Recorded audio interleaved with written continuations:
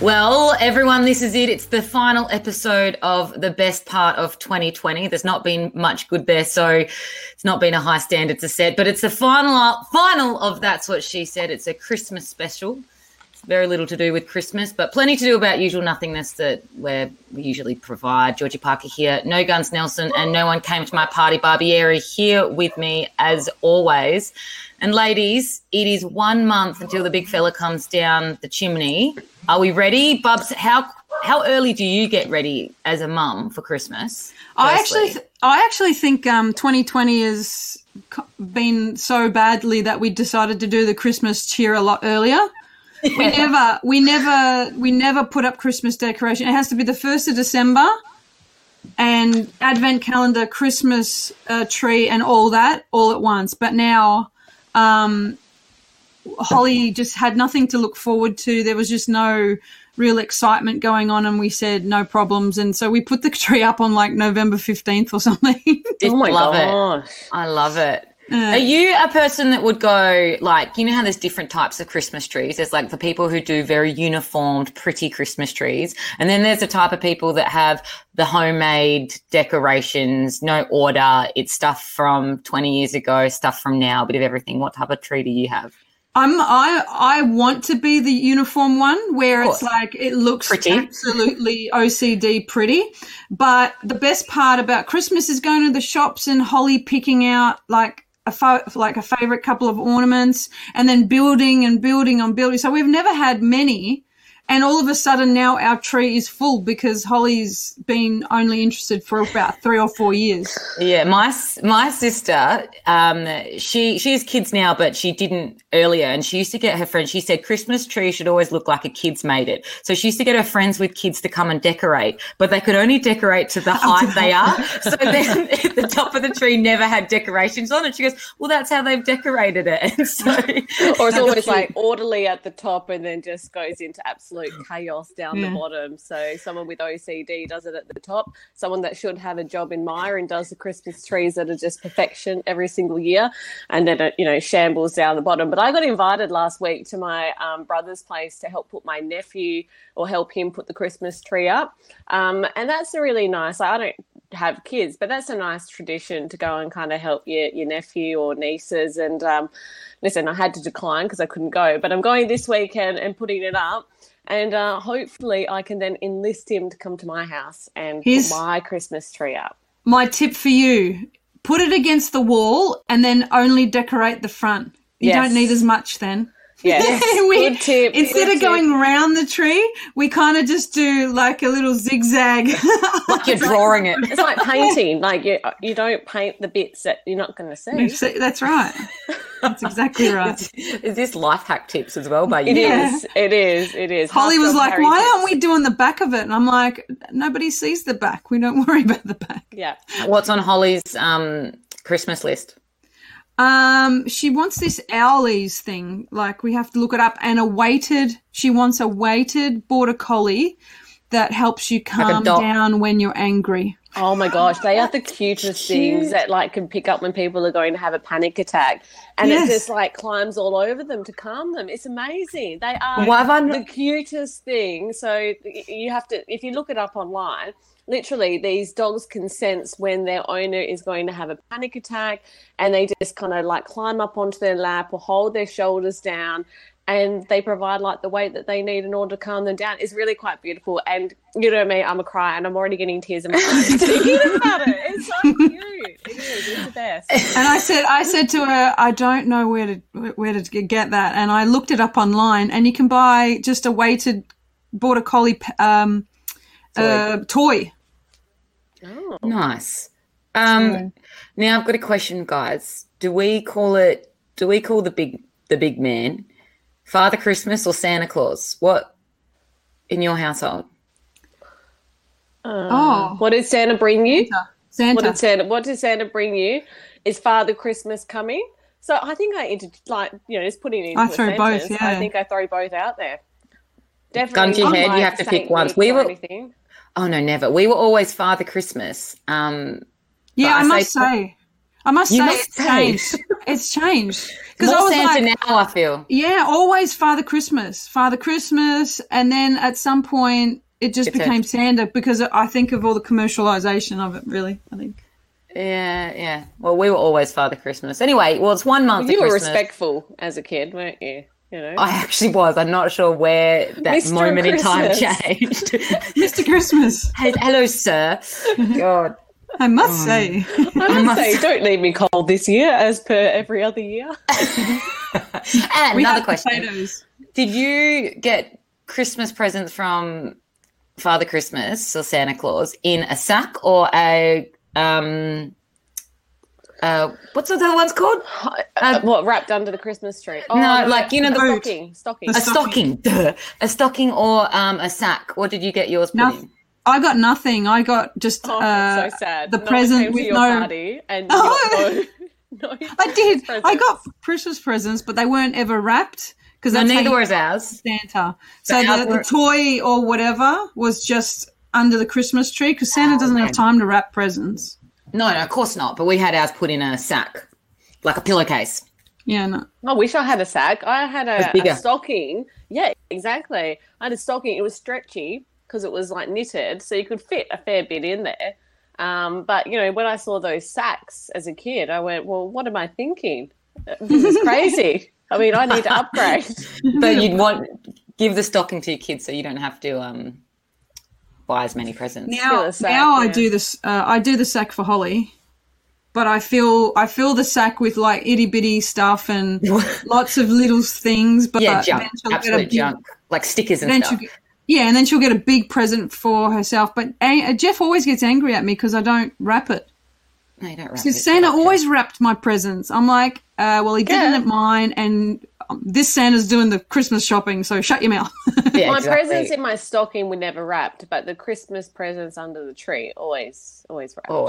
Always wrapped. Now, Oh, the other thing Yes. I will say, I will say, Holly has started asking if Santa's real this year. And What's your head I seven? have been stalling because the kids at school obviously have older siblings. And I'm like, does it make a difference if Santa is real or if it's mum and dad? She's like, not really. It's like, I go, it's about the joy of Christmas, isn't it? And she's like, yeah, that's true. It doesn't matter. I'm like, yes, done. Well, and what age you stop getting presents? This is such a parenting 101 No. here. What age you Always. stop getting presents from Santa? No, from Santa. Until she's like, this is lame. You'll get 1 year she'll be like, rightio, yeah, good on you. You always want presents, though. I always wanted presents. I always wanted present, but she'd just say it's from your mum and dad and stuff. I remember my mum bluntly, she exposed Santa on Christmas Day and she timed it so when I was walking in the room, she would say, yeah, Santa's not real. And that's how I found out. That is very aggressive. Anyway, well, it was very, it was, thought of beforehand. She's like, okay, everyone, this is how I'm going to break it to her. 3, God. 2, 1, enter. Bum. it's not real. She's probably just sick of buying your presents. She was. Yeah. Bubs, you're 23 now. It's really time. Santa isn't real. What?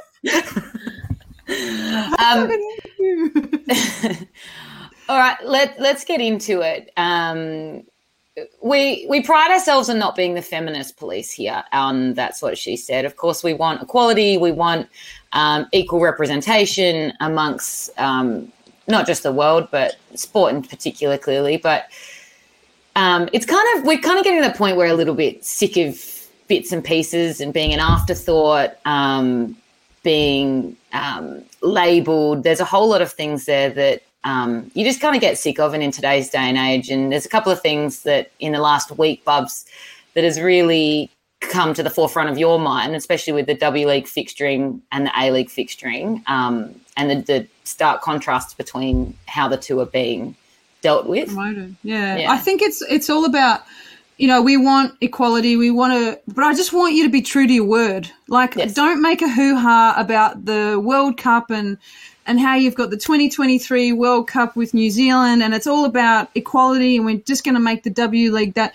There's no way you can wrap the W League and the A League in cotton wool for this season, because COVID has absolutely destroyed the timing, the fixtures.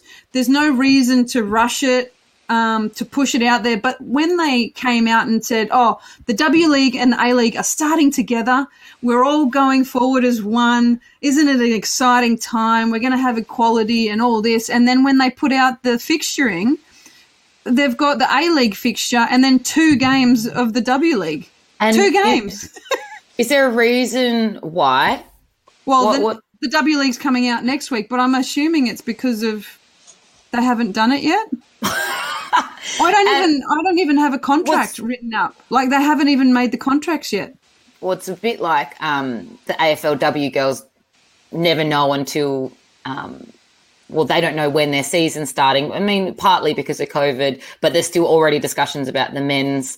The time when the AFLW girls, we literally had a rule change during the season. I feel like they trial things with the women that they wouldn't do with the men.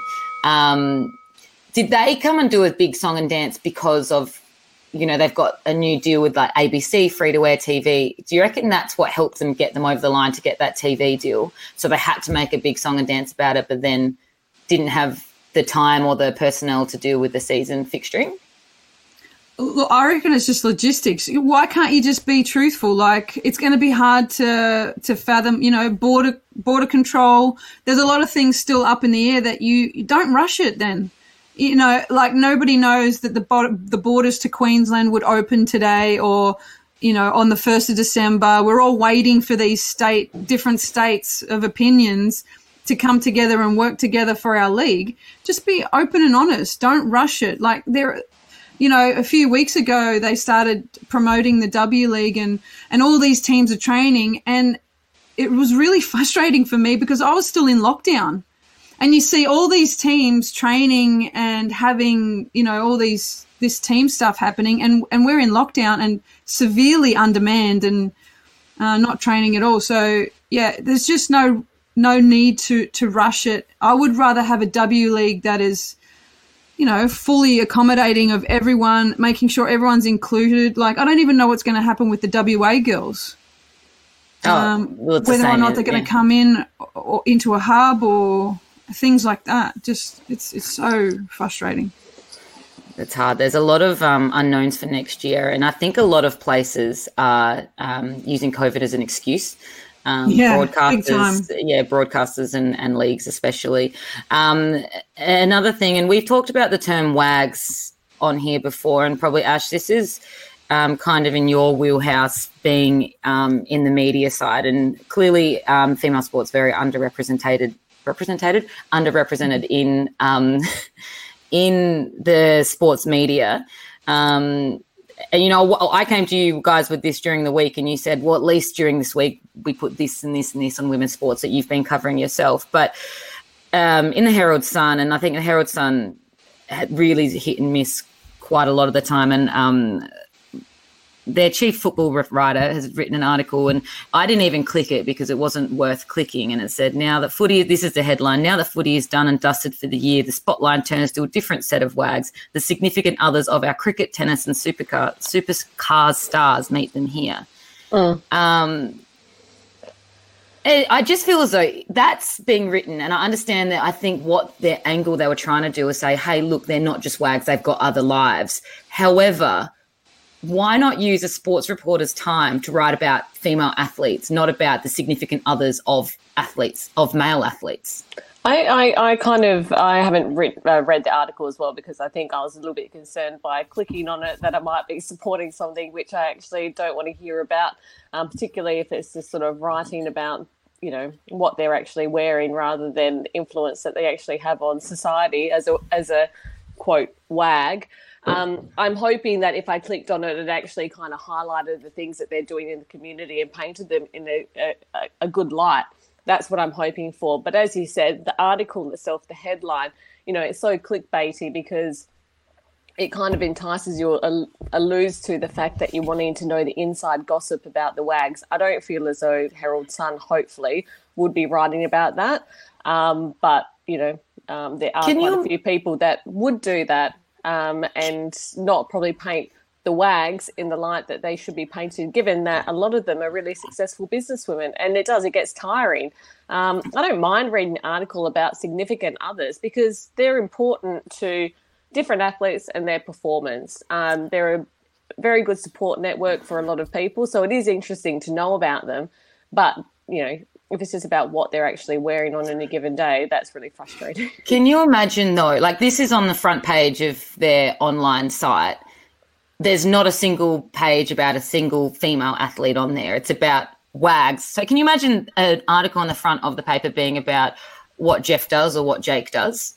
Like it's so out of this world, and you wouldn't even think that would ever happen because it actually is that important to what we're trying to fight here. And yeah, well, that's it. There's no articles about the men. Probably there might be in there, but I don't think there'll be any articles about the men who are supporting the female athletes. And when we see that, we'll bring it up. But I haven't seen it. But it'd be great to see more articles about women in sport, because there was plenty that happened over the weekend in order to provide enough coverage with it. We've got the WNBL that's on at the moment. Women's basketball, yes, might not have the great heights as to what the NBL does, but there's still plenty there to write about. But it's also in season cricket, as opposed to NBL that's not. Yes, WBBL's in season. Yeah.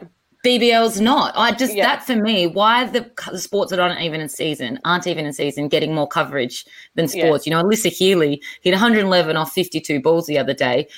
She's not on the front page of Fox Sports. She'd have to go to the cricket and scroll down to a tiny little article down there against stuff that's not even in season. I understand that there's still a thirst for that stuff that the men are doing, but put it to the forefront of their mind, right? Yeah, and the thing is as well is that I get it. You want kind of anything that you're covering in sport at the moment when it comes to women's sport, in order for it to kind of grab people's attention, you want it to be exciting because that's how it's going to get sort of people in. Alyssa Healy, if you went back and actually watched it, it was a bloody good century. She was hitting the cover off it. It was, the shots that she made were well placed in the field. She had a lot of power about her game as well. There was a lot of finesse about her game. It was a very, very, very good century by men's and women's standards. So the fact that can't get on the back page is disappointing, because in the men's game, that actually would have had very significant coverage. So that's where it kind of gets a little bit upsetting. It was 100 that was well worth writing, a back page story on. And before we move on, I just kind of think that it's important to take note on some things you can do as listeners and viewers of sport that can kind of help change and shift this. It's not clicking the clickbait articles. It's paying to watch sport, whether it's on pay TV or on a coverage online, paying to read those articles that are behind paywalls, things like that. And engaging with female sports and all their social media coverage and things like that. I think it's important that we can do that shift. It's easy to say it, but you need to kind of be actively doing it to showcase the people that are paying the bills that there's a thirst for it and a want for it, because until you do that.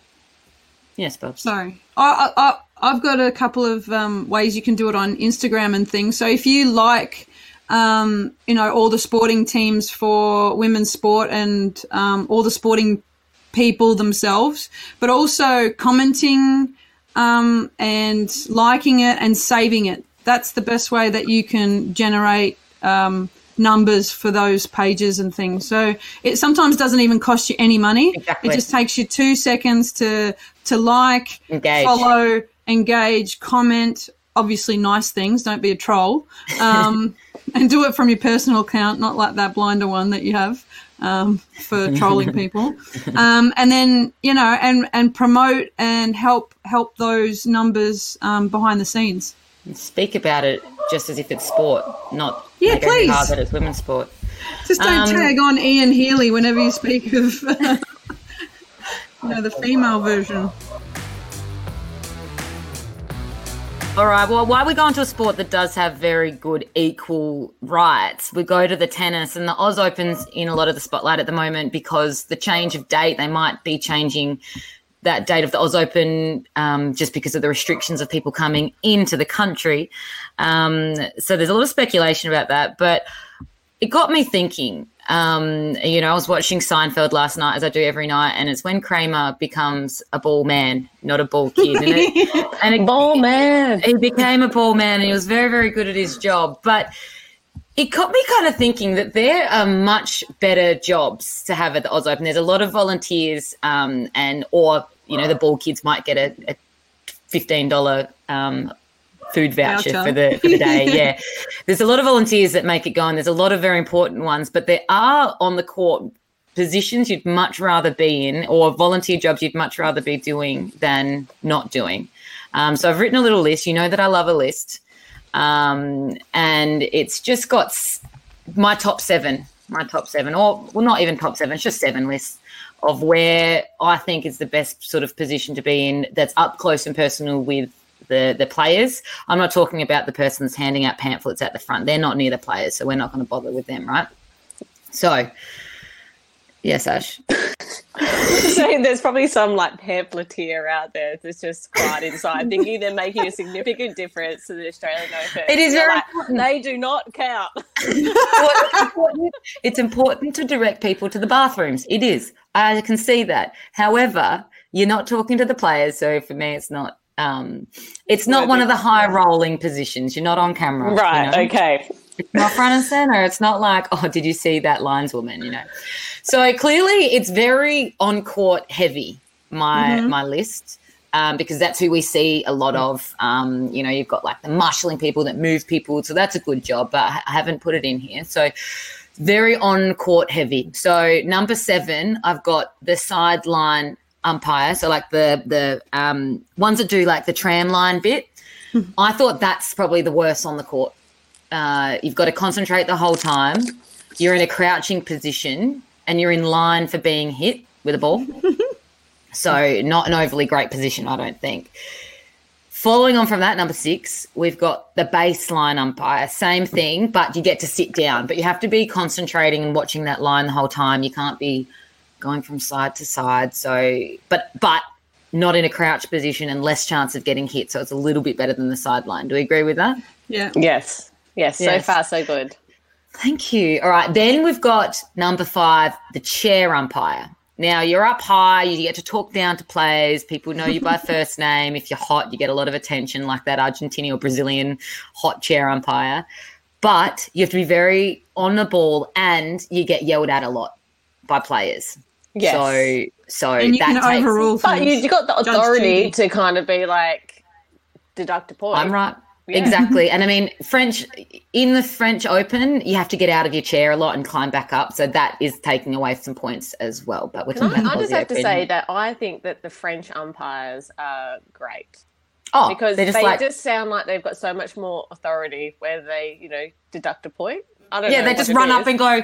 They just run up and point at it and go, no, no, dumb, stupid. Play on. Then we've got number 4. We've got the ball kid. Now you can watch the entire game, but you have to run. You get cool little hats, of course, but you do get dirty towels thrown at you, sometimes in your face, and demanded by. You get to have to do a lot of things. Hold an umbrella while you get hot and they don't, kind of thing. So pick up bugs off the court. Wipe the sweat off the moths. court. I wouldn't do the moth. The moths couldn't do it. Now this is where we're getting to the good part, right? So there's 2 on court here. Top 3, podium. Centre line umpires. So the ones that do basically just there for the middle line, just for service games.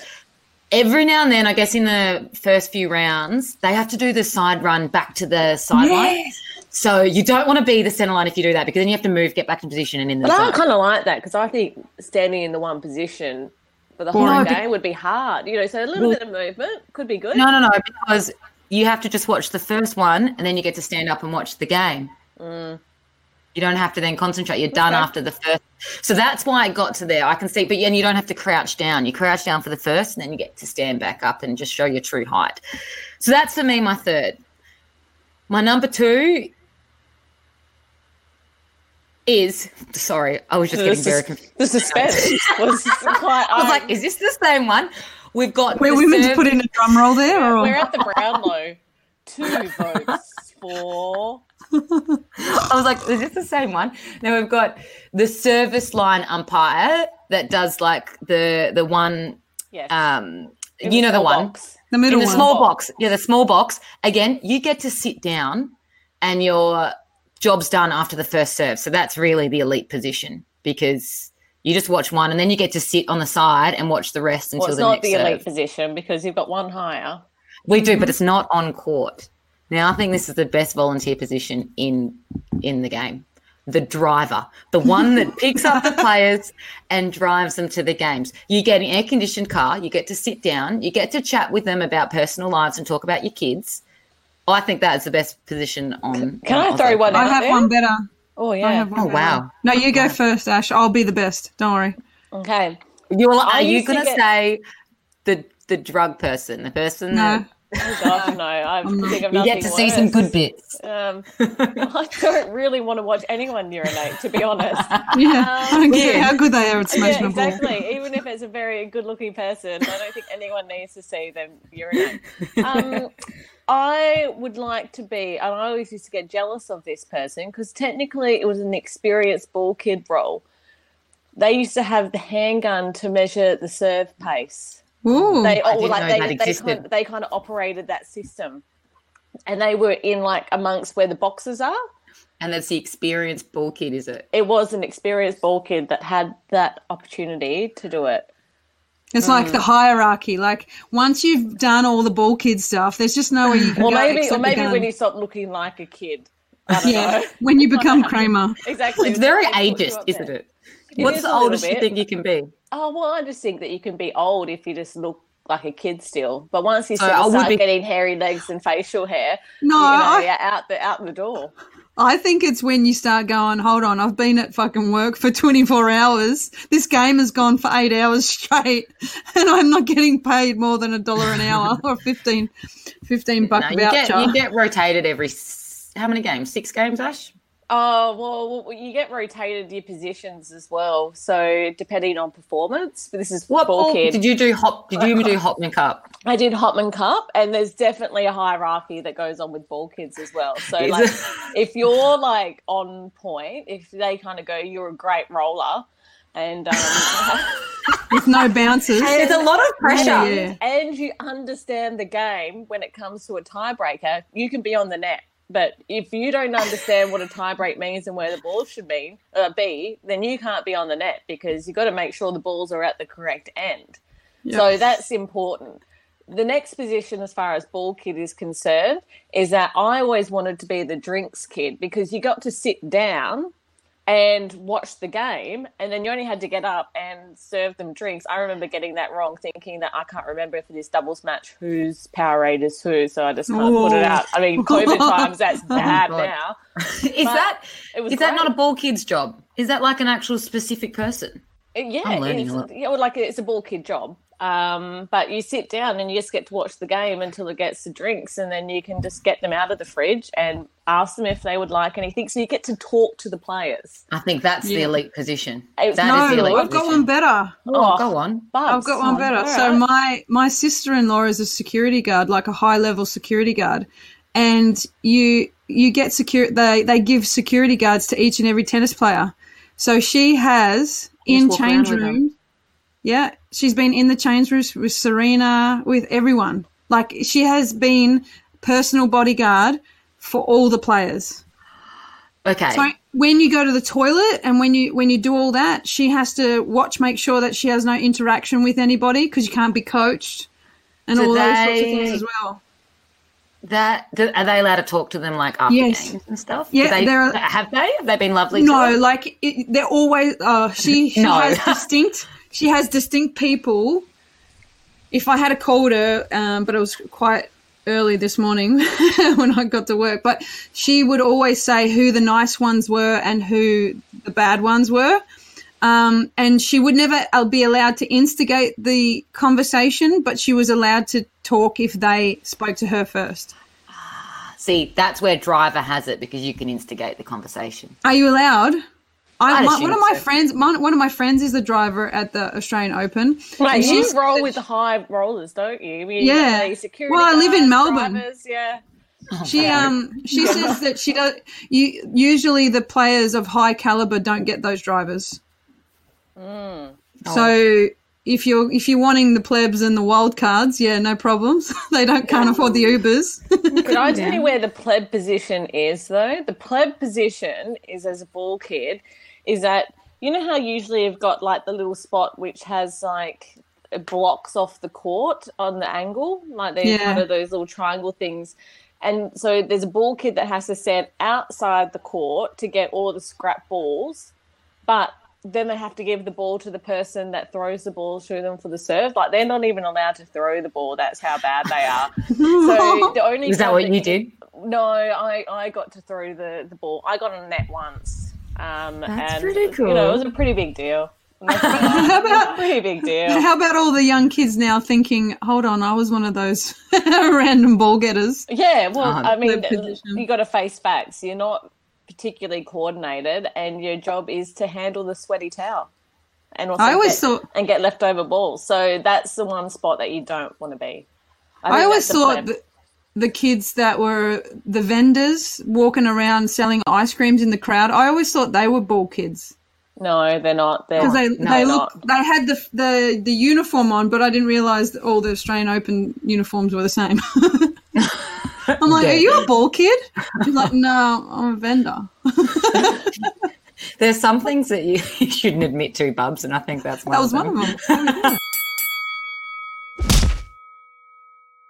All right, it's our last ever, we'll last for the year, half Nelson Ash. What do you have for us?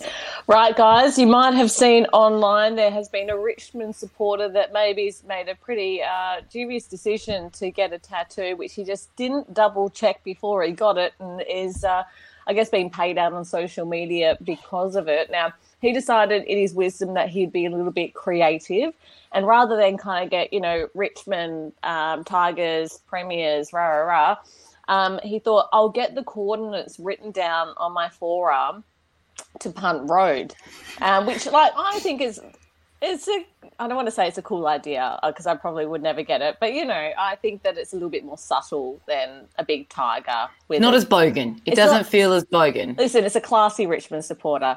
But then when you put the coordinates in, it actually isn't at Punt Road. It's in, some rando park, kind of close, but still not Punt Road. So everyone's going, well, points for trying, but, maybe it's not that hard to get the exact coordinates for Punt Road.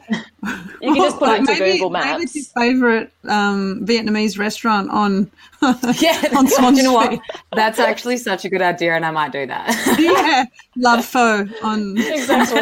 Yeah. So everyone's kind of laughing at them, but it just made me think about different times that maybe you should have double checked before you kind of invested in something. And I feel as though all of us will have some kind of list or moment in time which we felt as though we should have done a little bit better. I'm going to kick us off because I've actually got a fairly substantial list. When it comes to cooking, I have to double check that it's sugar, not salt. It's raising flour, not plain flour. 2 bad experiences there. Oh, yeah. I should have double-checked that the garage door is up before I reversed out with my car and all the way up. Yeah. I should have removed all items, including my toiletry bag, from behind my car, which included a hair straightener and also hair dryer, before I reversed over it with the back of my, the back wheel of my car. That was an expensive venture. And I should have double-checked where I placed my wine in relation to my new MacBook computer before spilling it. So, there's all these things that you're looking back, for someone that's quite coordinated, I just don't double check these things and just make stupid decisions and expensive decisions. I mean, hair straightener, hair dryer, MacBook computer, multiple phones, all because I just don't double check. Check. Mine is always the same thing. And you'd think that you'd learn to get the right date of a flight when booking it. Yes, done that. Qantas had to call multiple times. Like how many? I've done the wrong month twice. I've done the wrong time other times. I've literally gone to the airport and said, I've got a flight. And they're like, no, you don't. That was yesterday. Fun. Love that for me. Also, of course, we know the story of when I rocked up to the airport without my bag twice. So it's something. Passport. Wallets, yeah.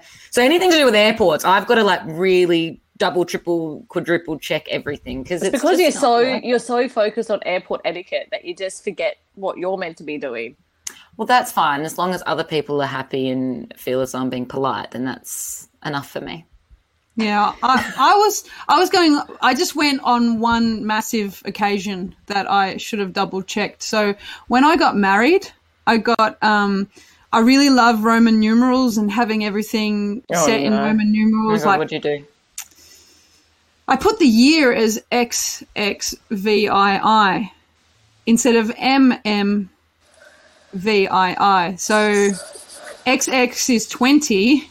The 26. MM is 2000, right? And I didn't notice until one of my mates, her husband, comes up to me and goes, Bubs, I'd just really like to know what the significance of 27 is. And I'm like, what's 27? I don't know what you're talking about. Well, I'm 27 when I got married. I'm like, what is it? And he goes, on the coasters, on the bomboniere. Oh, no. All the invitations on everything. on my fucking engraving, on all the silverware, on everything. And I was like, okay, guys, the 27th. Did you make up a reason? Did you make up a reason? No, I'm like, what's it meant to be?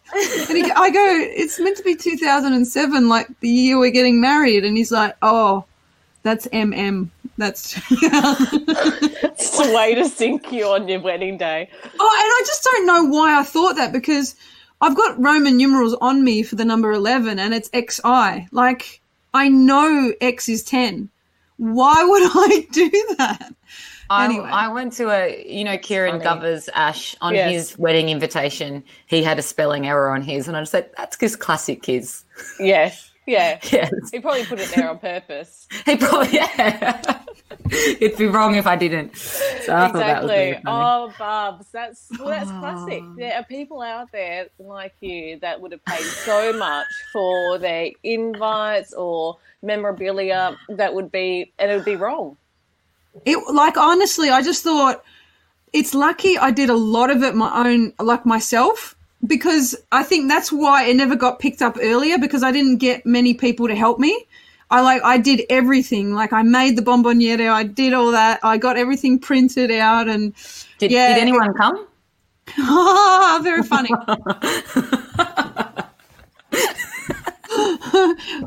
Yeah. Yeah, they came. It was free alcohol, of course they fucking came. And I didn't make a Crockenbush. So. All right, let's just do Christmas. I might need to get going soon. Well, should we just do? Let's just do straight to Spuds, and then we'll just go. Okay. Right? Do the Christmas list. We can. How about we do Christmas, and then do you guys? We'll just do Spuds with Spuds. Is that okay? All right, let's do that. We'll smash it out. Yeah. I don't have a list, so there we go. I don't have to add in. All right, we'll get done in 3 minutes. Christmas time, and we love a list, so we're going to do the best Christmas list. Best Christmas movies that are on the market. Ash, what do you have? Well, I'm just going to preface this. What actually makes a good Christmas movie? Because a good Christmas movie is actually a movie that's bad. That's my opinion. Like it has to be a corny Christmas movie with some elements to it. Now, there's usually a royal element to it. So, like a girl who meets a prince who doesn't know he's a prince. There always has to be someone in it that is, scorned or clearly hates Christmas and is on, the path to find love. there must be a dysfunctional family situation, and usually there has to be somebody that is tied to their job and working Christmas, but ultimately finds the true meaning of Christmas.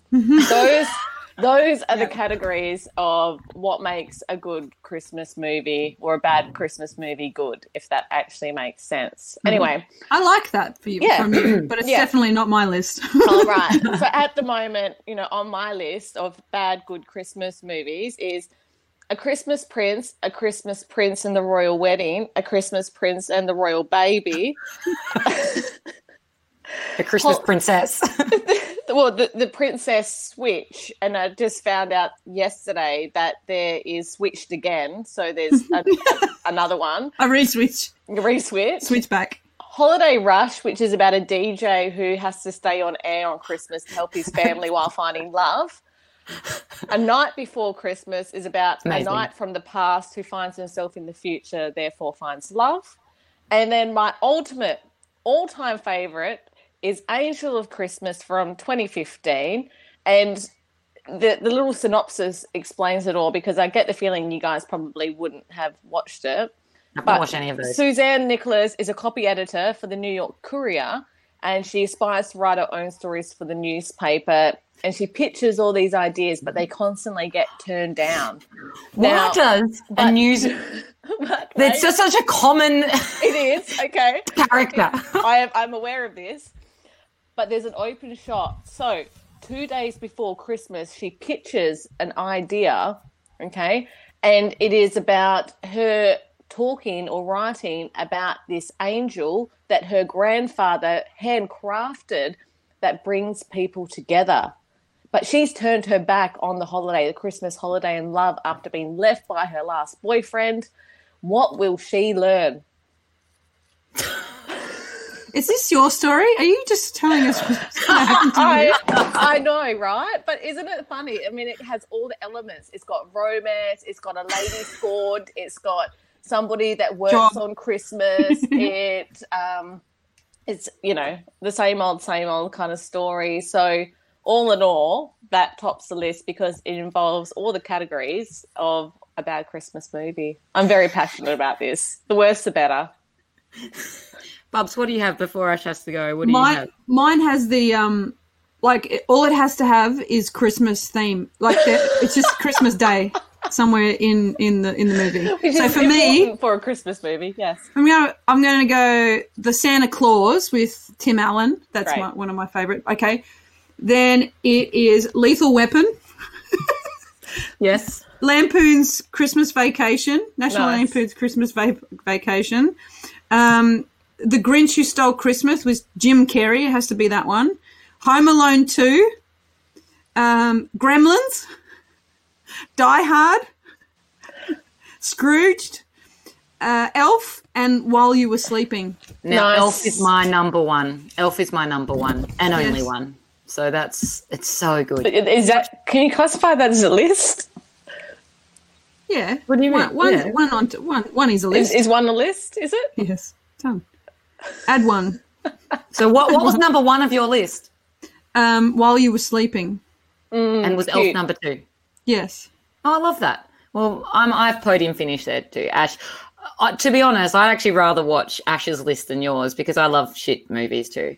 Yeah, listen, there is so much shit out there, and I was watching it going, this is the shittest movie, and I couldn't stop watching. I can't get through them. I can because they're so bad. They're so bad that it's like you just can't stop it. And then I go back for more. And then when I was looking on Netflix the other day, and I was like, oh, my God, it's that time of year. The shitness is coming. I'm so excited.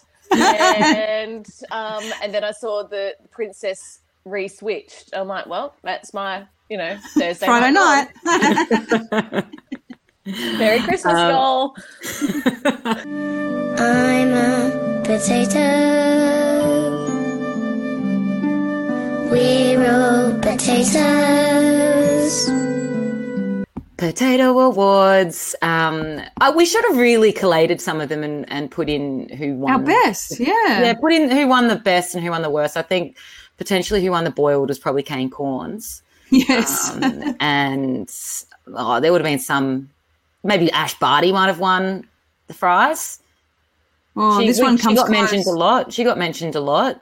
You know what I mean? Like in the sheer more number. often. Yeah, how many fries you got? Yeah, that's a good one. I'll collate them. I'll sort it out. Anyway, what do you have for your fries or potato? For mine, my potato goes to the lovely wife of Luke Borean. He's the Lions FC goalkeeper in Queensland. So they reshaped the NPL in Queensland to continue playing, and the original date of their wedding was meant to be in the off-season, and the final fell on the wedding. So instead of him not playing, he came to the game fresh from the reception. So brought his wife in her wedding dress. Oh, God. Look, she doesn't even get a mention on this bloody thing, of course. The time where you should, because it's your bloody wedding day, and she doesn't get mentioned. They were faced with a dilemma after his team made the semi-finals of the Queensland second-tier NPL. So it wasn't even first tier. It was second-tier NPL competition. And, you know, they turn up and there's a photo of them on ABC Sport where she's in her wedding dress with the team behind them. He's a goalkeeper, of course, because who else would do that except a goalkeeper? It's so in the team photo after they win as well. So she gets the fries for me, not being a petty. Just knowing how much it means to him and letting him do it and not having to choose. I think that's wonderful. It's quite funny because, there was, a couple of people in the AFL left the hub to go and have their babies and things like that. For example, Steel Side Bottom and things like that. And then people were commenting saying, well, you shouldn't have a baby during the season. Everything going, it's October. The season's usually over. They kind of did plan. They planned correctly. Yeah, they planned correctly. Anyway, well, I have got some little fries, and it's going to no one that is particularly famous. It's to Matt Dussin, who slid into Ash Nelson's DM calling her no guns. And I just thought that was a smooth move, Matt. You've said, nicely done, no guns. Hope you painted the inside of the drawers as well, much like the affirmated guns, of which you have none, apparently. So it's just proven that you're a listener, so we love that. Thank you.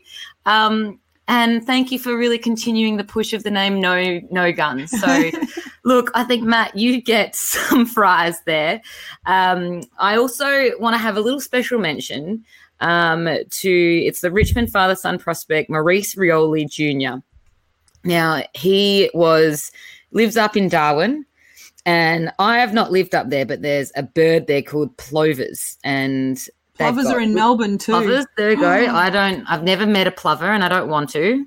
And he couldn't do his 2K time trial because these plovers were there swooping him. And I think that is just a really creative reason to not do your fitness testing, and I wish that I had that mind frame. So, look, you've just inspired some people on how to get out of your 2K, and that's do it near a plover's nest or a magpie's nest. So, look, well done there to Maurice. So you can get some sweet potatoes for you because it's just inspiring stuff. Ash has had to shoot off to work. She is off to go do some drag racing, apparently. So we've got none from her today, but thank you, everyone, for listening, not just for today, but throughout the year.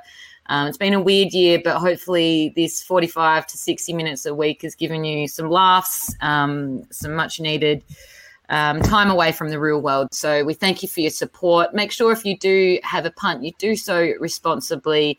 We will see you in the new year, and looking forward to that. Thank you so much, and bye-bye.